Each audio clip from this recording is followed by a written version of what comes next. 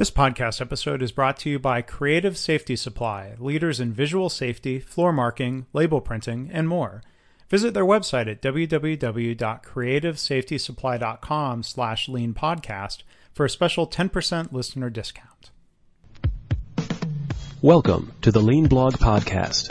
Visit our website at www.leanblog.org. Now, here's your host, Mark Graban. Hi, this is Mark Graban. Welcome to episode 152 of my podcast for July 17th, 2012. My guest today is Matt Stewart. He is a fellow graduate of Northwestern University.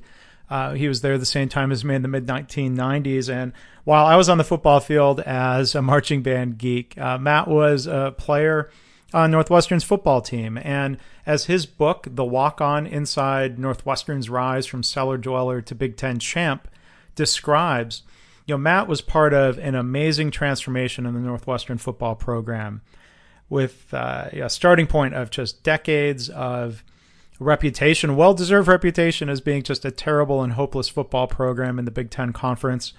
Matt's journey from a walk-on to actually playing and contributing to the team mirrored a lot of the rise of Northwestern's football team to winning 2 consecutive Big Ten titles, going to the Rose Bowl. There are a lot of great lessons from this book. So it might seem a bit self-indulgent that I'm interviewing a football player from my alma mater with a great story. But there are really a lot of lessons about organizational transformation and leadership and lots of things that Matt has brought forward into his professional life. He's currently a morning TV news anchor in Kansas City, Missouri. And I think there are a lot of parallels to the challenges that we're facing in healthcare of trying to turn around seemingly insurmountable challenges related to quality and patient safety. I think there's a lot of inspirational stuff. So even though college football season is about 6 weeks away, this is more a discussion about leadership than football. And if you're not interested in sports, hopefully you'll still find something inspirational and interesting from the story here. So curious to hear your feedback. You can go to leanblog.org/152 to see links to Matt's book and information about ordering it. For all past episodes, you can go to leanpodcast.org. Thanks for listening. Well, joining us today on the podcast is Matt Stewart. He's the author of a book called The Walk-On, Inside Northwestern's Rise from Cellar Dweller to Big Ten Champ. Matt, thanks for joining us today. Oh, thanks for inviting me, Mark. It's a pleasure to talk to you and to your audience today. Yeah, and it's a real pleasure for me.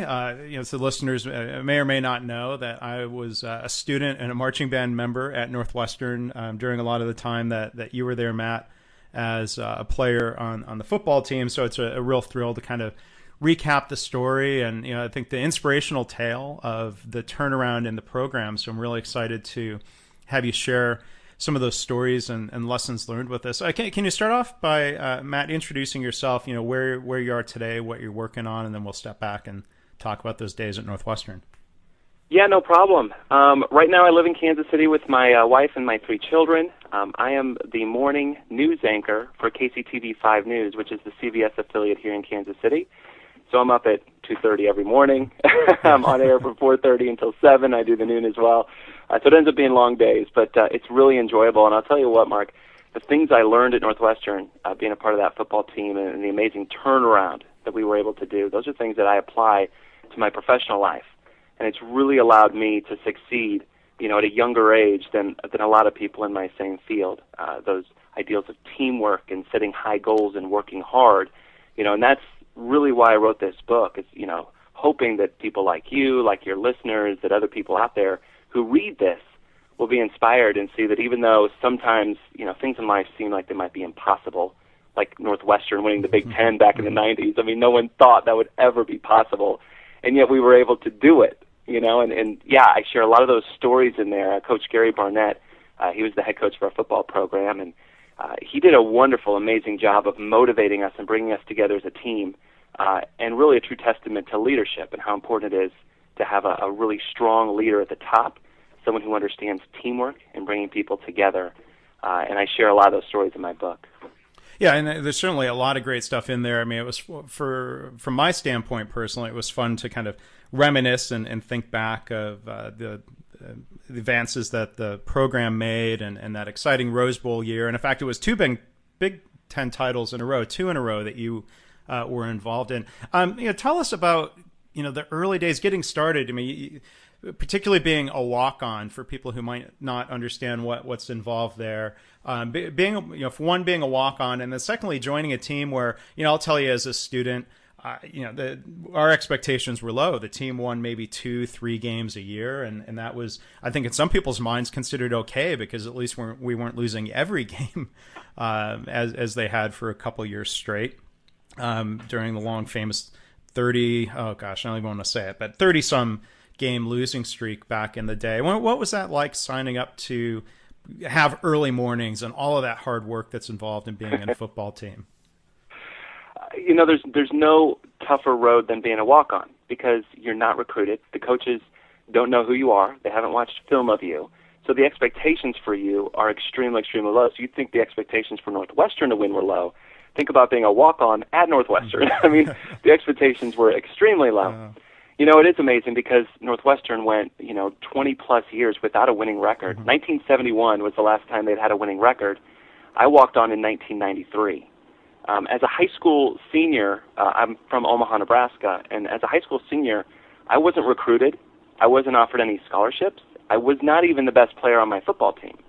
But I truly, truly believed in myself and my potential. I loved football so much, and it's one of those things, I know all of you can relate to this, when you love something so much and you don't want to give it up, and you're not sure if you're good at it or not, so you just want to test yourself. And that's kind of where I was at that point in my life. I was like, what have I got to lose? So Northwestern is the worst team in the Big Ten, so I walk on. What's the worst that can happen? I quit the team? Might as well try it. So I decided to walk on. I called up, I had my high school coach call up the coaches up there at Northwestern, and they were like, hey, my high school coach was like, hey, we can send you some tape of Matt. And they're like, no, we don't need to see tape, we just need bodies. Because no one was walking on. I was one of 3 walk-ons my freshman year. And you think about some of the big programs like the Ohio States, the Nebraskas, I mean, they get hundreds of people that just try out to walk on because everyone wants to play for them. No one wanted to play for Northwestern. But, yeah, looking at their record, I think it gave me hope, knowing, okay, if they're the worst team in the Big Ten, then the competition might not be as fierce as it would be if I was going to a Michigan or an Ohio State. So I had hope going in that I would maybe get an opportunity, that maybe the coaches would actually look at me, especially because there weren't a whole lot of players on the team. We had 100 players, but, a lot of teams have 150 with the walk-ons. So it was one of those things where I went in, and my expectations, my dreams, my goals were high. I wanted to play. I wanted to earn a scholarship. I wanted our team to win, and I just kind of was naive. I didn't want to look at the reality of the situation, that Northwestern had such a long history of losing. So, looking at the cover of the book here, your goals weren't so high to have those 2 championship rings that are pictured there. Everyone dreams that, sure. But I don't think when you go in as a freshman, especially as a walk-on, you're not so worried about the team winning as much as survival. You want to survive the conditions there of being a walk-on and earn the respect of your teammates, and you figure that winning's going to come later. What's amazing, and I know you read this in the book, is that we had so much talent on our team. We had some really good players. We had the All-Big Ten Player of the Year. Lee Gissendaner, a receiver, was on our team. So we had the tools to win. And you think about in your job site, you've got people who are really good at their job. But if you've got other people there on the at your workforce or, on our team that, have bad attitudes that kind of bring everyone else down and, they're kind of destroying that concept of teamwork, then what happens? You don't win. And so that was kind of the lesson I learned right away, is that, hey, we had the tools to win. We had really good players. Our starters could compete with every other team in the Big Ten. But we had so many negative attitudes and so many selfish players, people just playing for themselves, not caring about anyone else but themselves. And it really destroyed the fabric of the team, and it really prevented us from winning more games than we did. Well, and there are a lot of parallels, I think, to organizations that, go and hire incredibly talented individuals from top schools, and yet the organization as a whole is struggling or not meeting its customer needs, or in the case of hospitals, it's hospitals full of incredibly well-trained doctors and nurses are far too often harming patients because of some of the things you talk about. Bad systems, lack of teamwork, lack of leadership. So I'm curious. You mentioned that idea that leadership starts at the top. Talk about your experiences with head coach Gary Barnett. I believe when you joined the team, he had just his first season under his belt. Is that right? Yeah. This was his second season. Coming to Coach Barnett's second season, and being around the team a lot. There was a slogan, and in fact, I still have a pin with this slogan on it in a drawer here. Gary Barnett started talking about expect victory, and he had big banners printed and put behind the end zones, and it was sort of a marketing slogan. Was that something just for external focus, or how much of that concept was talked about within the team? That first off, we need to expect that we are going to go out in the field and win. How did that attitude sort of take shape? I mean, first of all, isn't it a great slogan? I mean, expect victory. I mean, it's as simple as that, because I think we had expected to lose for so long. And you think about the attitude, your approach, every single day, when you've got it, your teammates are approaching it, well, we're going to lose anyway, so what's the big deal? Who cares? So I missed that tackle. Who cares? We were going to lose anyways. So it wasn't just like an external slogan to kind of rally the fan base. I mean, this is something that he really wanted to change within the team, to have everyone expect victory. And when you think about expecting victory, you think about all the hard work that goes into it, and then the mental part of it. I mean, I think when you think about college football, you can't underplay the mental aspect of that. It's so important that you approach every game and every play with the right attitude, which is, I'm going to win this play, and we're going to win this game. So no matter what obstacles you face, even if, we talk about short-term memory in the secondary. I played safety on the defensive secondary, and we talk about, hey, if you get burned for a touchdown, you've got to forget about it. You can't keep thinking about that, because what happens is you're so busy thinking about they're going to burn you again. So you have that short-term memory, that short-term focus. And I think when you think expect victory, when you go in expecting to win, then you don't let those things bother you. Something bad happens, it's all right. We're going to rebound because I expect to win. And that's something that I take into my workplace every single day. We, as a broadcast journalist, we are so dependent on the ratings. Who's watching us? Who's watching us compared to the other stations? And maybe one morning when I'm anchoring, the ratings will be kind of low. And you can't get all caught up in that and lose your self-confidence on that. You got to stay focused. And know, you know what? It's fine. I expect our ratings to rise. I expect our ratings to be really good. And so I expect my performance to be top-notch. And so it helps you, come to work every single day with that energy and that positive attitude. And it was that, bringing that to the football team every single day, that helped us turn it around. And it sounds like that attitude leads to resiliency. If you have one bad game, that the whole season isn't going to fall apart if players get discouraged or give up, as you see happen sometimes with college teams or even some pro teams, perhaps. I'm curious here a little bit more, with that attitude that Coach Barnett was trying to bring into the team. Were there things that he did to try to turn around attitudes? You mentioned, and you write in the book, some of the attitudes of the seniors who had been recruited by the previous coach and had a number of losing seasons and were maybe ready to just say, okay, to heck with it, I want to graduate and have my great degree from Northwestern and move on. Did he try to turn people around, or was it a matter of just recruiting and letting a couple of years take its course? When you look at the recruiting rankings, you always see height, weight, your speed in the 40. I don't think there's usually a star rating put to a player's attitude. I think, the talent was maybe getting a little bit better. I mean, did you get a sense that they tried recruiting for attitude as much as physical skills? Yeah, I think Coach Barnett learned that the hard way, because even my freshman year, the best recruit, the best freshman on our team was a wide receiver from California who came in and was just burning. His name was Eric Scott. Yeah, I remember there were really high expectations, excitement for him. Oh, yeah. The kid could flat out play, and he helped us freshman year. I mean, he was returning kickoffs, and he was, catching passes, and he helped us win one game, one of the two games we won my freshman year. But his attitude was terrible. I mean, he was just always negative, and he loafed in practice, and that just rubs off on people. And that was the same with the seniors. The seniors were so used to losing that, they were kind of like, why put in the effort when we're going to lose anyway? I'm just going to coast. And that kind of negative attitude can rub off on the rest of the players so easily. So Coach Barnett really needed to get rid of those players. And in fact, Eric did leave after freshman year. And I think through that, Coach Barnett realized, hey, I need to get players that are all on the same page with this positive attitude. Because you're right, no matter how talented you are, if you come in, being all selfish and thinking only of yourself, yeah, maybe that person will have a lot of success, but the team as a whole is going to continue to fail. And that's what happened our freshman and sophomore year. The team continued to fail, even though we had these really talented players. It's tricky, because you're right. You almost wish they had those attitude ratings when it comes to that, because you want to find these athletic, these talented football players, but who'll come in with the team concept and put the team above themselves and realize, it's more fun to win than it is to, become all Big Ten but have a losing season. Mm-hmm. Well, and thinking back to, the style of play, I'm curious to ask a little bit.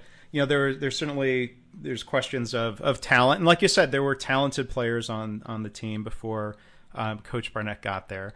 Attitude and leadership was important. Unlike maybe the team that went to the Alamo Bowl, the Northwestern team in 2000, that was one of the innovators with the spread offense, or having something incredibly innovative on the field. Northwestern's teams 95, 96 ran pretty fundamental formations. There wasn't anything flashy or tricky or gimmicky going on.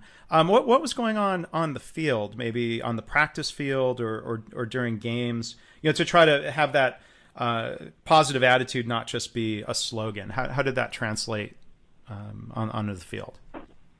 Well, I think a lot of it comes in preparation to begin with. So you think about a football team. It starts in the weight room, and it starts in the off-season conditioning programs, and it starts with kind of bonding people together. So, you have your morning practices where everyone's suffering. You make everyone run to the point where people are throwing up. All that preparation kind of goes into it, and it bonds you as a team when you see the person next to you is working just as hard as you are. And so I think that stems from leadership, from the coaches. If they saw someone loafing, they would get on you. You could be the star player, and if you're loafing, the coaches would get on you. I'll never forget, we had a team meeting at 3:30, and we're all in the auditorium, and Coach Barnett starts talking. And one of our star players, I'm not going to say who it is, but one of our star players walked in 3 minutes late. And Coach Barnett's in the middle of talking to all of us. And we're all sitting there going, ooh, what's he going to do? This is a star player. Yeah. He could easily say, have a seat, and keep going. But no, Coach Barnett got really upset and kicked him out and said, get out of here. Mm-hmm. He wasn't going to make exceptions for star players. Everyone was equal in his mind. The expectations were the same for every single person, whether you were the star or whether you were the walk-on. And so I think it really stemmed from the coach's attitude toward us that, hey, we have certain expectations of you. We come back to that word expect again. Mm-hmm. We expect this from each and every one of you as far as effort is concerned. Some people are going to rise above. Some people are more talented than others. That's just the nature of the beast. But if everyone is giving 100% and doing what it takes for them to succeed, the team as a whole is going to succeed. And so, yeah, I think it was really those off-season conditioning programs that really kind of bonded us and helped turn the team around to where, it came to the fall season. We were in those games. We were facing adversity, and we knew we could lean on each other because we trusted each other. We had all given 100% to each other. Well, there's an interesting parallel. I think sometimes you talk about that star player and how people are being treated. Within hospital world, there are star players on the team. That might be, some really world-renowned surgeon or any surgeon for that matter, who may be arriving late for surgery prep or for the procedure itself. And, hospital leaders have a similar dilemma that a coach on a team might have of saying, well, here's a problem. Do I suspend that player for a game, knowing that might hurt us, but it's the right thing for the long term of the team? Hospital executives are placed in a similar situation of, well, do I need to just look the other way because if I come down on that surgeon, they might choose to take their work and their patients someplace else, and there's a lot of interesting leadership dilemmas that seem to parallel some of the stories that you had there from your time on the team. Yeah, it's tough. I understand, when you get into this business world and when you've got that star surgeon, but that star surgeon has a negative attitude and is really affecting the work of everyone else. It's a tough decision to balance because I think ultimately leadership has to decide what they want. If you're in charge of a hospital, or you're a director, you're a manager, and you're running this operation, you have to decide what's most important. And if you see that one person, no matter how talented, is alienating everyone else, you are never going to be as strong as if you have someone who might be a little less talented but comes with a positive attitude and kind of rallies and bonds everyone together. I cannot underestimate or talk more. I can't talk enough about the importance of teamwork in everyday life, and I don't see it either. I mean, I go to my work and I see people getting preferential treatment and people with bad attitudes, and it destroys the fabric of your workplace. It really does, and people do not reach their potential when they're surrounded by negativity. So it doesn't matter how good you are. If you're surrounded by this negativity and you come to work with a negative attitude every day, you're never going to reach your potential as you could if you're excited to come to work and people are in a good mood and everyone's rallying around each other. So it's tough. It's a tough decision, and it's hard to lose really talented people. But ultimately, if building a really strong team is your goal, sometimes it's addition by subtraction. Well, I would imagine in your role, you're not the general manager of the station. Assume you're not the news director, but being one of the anchors on air, I'm sure is somewhat of a star performer role within a team. You've got, I don't know how many people working behind the scenes to make that newscast happen. I assume from these lessons, you realize you're in a situation of having to be positive and be a good example or be appreciative for the team that you're a part of, that it's not all about you being on air, right? Yeah, it's about lifting up your teammates, letting them know that they're doing a really good job. And it's through gaining their respect through that, knowing that, they respect you, that if something goes wrong, then you can take them aside and have a little conversation, and they respect that conversation, and you become better from that. But if you come in all diva-ish and, I'm the star here, come on, and start screaming at people all the time and, have this negative attitude, they're not going to work for you. And in fact, they're probably going to find ways to make you fail. There's going to be that undermining going on, which is exactly what was happening on our team. A lot of the backups were undermining the team and trying to make sure that we failed because, they had that negative attitude from the star players who had the negative attitude. It was rubbing off on everyone. So we talk about motivating people. One story that you tell in the book, and I know there's a lot of great stories. Coach Barnett, among other things, it seems like just a real master motivator. He came to a marching band practice one Thursday night and told the story about a well and priming the pump. And I tell you, we were all ready to go run through a wall for the guy. After hearing this, I can imagine being around that all the time. Can you kind of recount or tell that story that Coach Barnett used, and what kind of impact that had on you and the other players? Well, he could definitely tell it better than I can. I don't know if you guys are going to be running through a wall when I tell you the story, but it was an amazing motivational story. And in fact, it was the theme of our sophomore year. He had a pump at the top of the hill, and after practice, we were supposed to touch it, and on the way to practice to touch it, just as a reminder. But the story goes is that, I'll just tell it in the first person because that'll make it easier to tell. Sure. But basically, me and a couple friends, we were walking through the woods. It was a really, really hot day, and we got lost. And we forgot to bring water with us. And it was so hot. I mean, we were just dying of thirst. And we were walking along, and we ran across this old well that was just sitting there. And so, we started pumping on it. And then whenever I'd get tired, my buddy would jump in, and he'd start pumping. And then whenever he'd get tired, our third buddy would jump in, So our third buddy's pumping away. We're exhausted. We can't pump anymore. And he's like, okay, I'm done. I can't pump this anymore. I'm done, and he stopped pumping. And we're like, no, don't stop. You've got to keep going. He's like, why? He's like, don't you get it? Because it's an old well, all that pumping, the water is slowly coming up. But the minute you stop pumping, that water goes straight down to the bottom as fast as it can. And then we're going to have to start all over. You've got to keep pumping. So he kept pumping, and he's about ready to pass out. And finally, the water starts flowing through this pump. And all of a sudden, he barely has to touch the handle, and the water is just flowing easily. It doesn't take any effort. And the moral of that story, when you think about a team, is it is hard work. It is hard work. It was hard work turning around our program and getting it to be a winning team. We had lost for so long, and people were pumping, and then they'd quit and say, oh, you know what, forget it. And we'd go back to the bottom. And the whole point was that no matter what adversity we faced, no matter how many times we lost, we had to keep pumping, we had to keep priming that pump, because eventually, when we turned it around and we started winning, just like the water flowing out, just how easily it was to pump down, that's how easy it is to win games when you begin to win. Was that okay? Yeah. Are you ready to run through a wall for me? No, no, it's such a great story, and I'm just thinking about listeners and people that are in workplaces where they're trying to turn things around, and I know from people that it's so tempting to give up and say the well is dry, let's move on. How to summon up that inner strength or a leap of faith that the pump is not dry. I know one of Coach Barnett's other expressions, if I have this right, is belief without evidence. Yes. Yeah. Can you just maybe share something to that short you expression? make a really good point. Mm-hmm. You make a great point, because you're right. Like, for instance, when you're pumping that pump, I mean, you can't see the water. You can't see how close you are to that water finally coming out. I mean, you don't know. So it is faith. It's belief without evidence. It's that faith that if I keep pumping that pump, the water is going to flow. And it's tough when you look at, a team like Northwestern that had 22 straight losing seasons. Well, 24 by the time we hit 1995, which is when we started winning. So we had 20-plus years of losing seasons.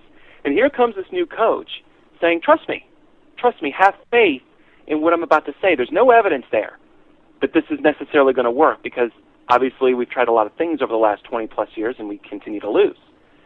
But if you have that faith, if you have that, the belief without the evidence, and just go and do what I tell you, run through walls for me, keep pumping, then we will win. So we had to trust, we had to buy in. Every single player on that team had to buy in that their effort was going to pay off in the end. And we couldn't see. We had our goal of going to the Rose Bowl and winning the Big Ten. But realistically, if you had polled us before the 1995 season, I don't know how many people would have said with confidence, we are going to win the Big Ten. Mm-hmm. I think we knew we were going to be good, and we knew we were going to win, and we knew we were going to go to a bowl game. But were we going to go 10-1 in the regular season and go play in the Rose Bowl on national television? I don't know if anyone ever really, truly believed that. Mm-hmm. But the fact is that we had faith that Coach Barnett's methods were going to work, and the proof is in the book. The proof is in history. It did work, and we did play in the Rose Bowl. Well, I imagine part of that attitude, even if it wasn't, that belief wasn't there with absolute certainty, the culture was one where people weren't allowed to say things like, well, we're only going to win 4 games this year, or there's no way we can ever. It's not like that sort of negative talk at least was drummed out. Right. One of the slogans we had, Coach Barnett had a motivational speaker come and talk to us 3 years in a row. A guy's name was Steve Musso. And the very first day he met with us, he's looking at this defeated bunch of guys who've never won. And he said, you rarely, if ever, exceed your own expectations. Mm-hmm. And it took me a while to understand what that means. You rarely, if ever, exceed your own expectations. His point being, if you set low goals, well, you're probably just going to reach that goal and that's it. Like, set your goals high, because that's where you want to reach. You want to reach for the stars. And you know what? If you come up a little short, you've still exceeded probably your wild expectations before you set that goal. So that's something that I've taken into my personal life. My goal is to be a morning anchor on the Today Show. That's my goal, my ultimate goal. Will I ever reach that? I don't know. But because that's my goal, I'm working really, really hard toward that goal. Mm-hmm. And so when Steve Musso said that, Coach Barnett put up a list of goals, and our goal at the top was to play in the Rose Bowl. That was it. Before the 1995 season, he had it up on the board. He said, we are going to the Rose Bowl. But you can't get there until you practice hard. So we had to take those steps up to that goal. But because our ultimate goal was there, it allowed us that opportunity to dream about it and to eventually reach it. Well, and it's such a great story. For having been through it as a fan and somebody at least kind of close to the program as a marching band member, my one of my takeaways from it was that like you said, people expected the team was going to be good in 1995. That's where it was. That year, you all went to the Rose Bowl. was right when I had graduated, and I was, just out in the working world. And I worked with a lot of people who went to University of Michigan. And, we talked before the season, and like, oh, you went to Northwestern, you must not care about football. And, the people in the Big Ten have, such negative attitudes about Northwestern. And I would say, well, I think the team's getting better. And they're like, yeah, but they only win 3 games a year. But I could see, having, being there for every game, and with the band not leaving early. I mean, we were there, we were, very committed to cheering on the team and being supportive. But you could see, even though the win-loss record wasn't really changing, that the team was getting better. And you had to look at more than just the win-loss performance measure. You could see, well, instead of being out of the game by halftime, they were actually holding close with Ohio State going into the fourth quarter. And he still lost, there was still a loss, but you could see the progress that was taking place. And a lot of times people say, an overnight success story is always many, many, many years in the making. I think that's for why, as a fan and an alum, it wasn't as shocking to me, because you could see the progress, and then suddenly, boom, people saw it as an overnight success, that it wasn't a fluke. You were able to repeat that success the next year, going to the Citrus Bowl and playing Peyton Manning. That was one of my key takeaways, is that sometimes if you're just looking at the final score, it's easy to not see the progress. You have to look kind of deeper than just the standings, looking at the Big Ten standings. Yeah, I mean, look at how we played our sophomore year, because you're so right. Even though we ended the season 3-7-1, 3 wins, 7 losses, we were losing close games. Yeah. I think the thing that really gave us confidence, and I detailed this in the book, is our star running back, Dennis Lundy, who broke all the Northwestern running back records, rushing records. He ended up getting kicked off the team because he was gambling money for us to lose. Mm-hmm. Yeah. Fumbling intentionally. He played almost every play that season. And so all of a sudden we're sitting there thinking, wow, if he had been playing for us, right, how many games would we have won? And so because of that, we realized, oh, we can play with these guys. We should have won more games. And so going into the off season, we were working even harder, saying, you know what, we are going to win those games, because this year we're going to have a running back, Darnell Autry, who's not going to be playing against us. He's not going to be gambling against us. He's a teammate, and he's going to be playing for us. Well, and it's such a great story. The transformation, Flea said, from the days of selfish players and people actively, unfortunately and sadly working against the team, to see and to recount, to hear your recounting of that turnaround and that culture change within the Northwestern program, to where, now 17 years later, the fans and I'm sure the players under Coach Pat Fitzgerald, who was a teammate of yours on those great teams, they expect victory. And it's just, amazing to see how their expectations certainly are higher every year. And you were just incredibly proud that Northwestern doesn't have that Chicago Cubs lovable loser aura around it anymore. That you and all the players on those teams played such a big part in that turnaround. I admire what you did, and thank you for all of that hard work, and thank you for recounting it in your book. Again, for the listeners, the title is The Walk-On: Inside Northwestern's Rise from Cellar Dweller to Big Ten Champ. It's available in Kindle format and in paperback form. Highly recommended, even if you're not a Northwestern fan. I think there are a lot of great life lessons and leadership lessons. And thank you for sharing a lot of those with us here on the podcast today. Matt, do you have any final thoughts or advice in terms of other lessons or ideas that you would want to share in closing? Yeah, well, first of all, the easiest way to get the book is just to go to mattstewartbooks.com. If you go there, then you can, order any form. Okay. And the lessons learned, what you said, are so true. I think the final thought I want to leave your listeners is, if there's anything that can come out of this, when you read this book, I think the main thing you're going to get is hope. And I think that's the most important thing in life, is hope. Because so many of us get into situations in our lives where it doesn't seem like there is any hope. We feel like, we're just surrounded by this negativity that we're never going to succeed, we're never going to win. I mean, all of us face that in our lives. But the fact is that if you truly believe in yourself and truly believe in your abilities, no matter what the odds, and work hard every single day and keep those goals set really, really high and keep working toward those goals, no matter how low it gets in your life, you will have hope that you can turn it around, whether personally, professionally, in the workplace, if you're a director.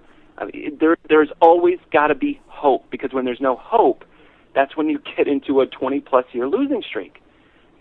Coach Barnett brought hope to our team, and we bought into it. We bought into it as a team, and as you'll read when your listeners read this book, they're going to see these stories that helped turn us around, and we continue to have that success, winning 2 Big Ten championships. So, Mark, thank you so much for reading my story, for being inspired enough to ask me to talk on your podcast, and hopefully I've been able to inspire some of your listeners out there today. Well, I think you definitely have. So, Matt, thank you so much. Real thrill to talk to you today, and good luck with all of your work and with your family.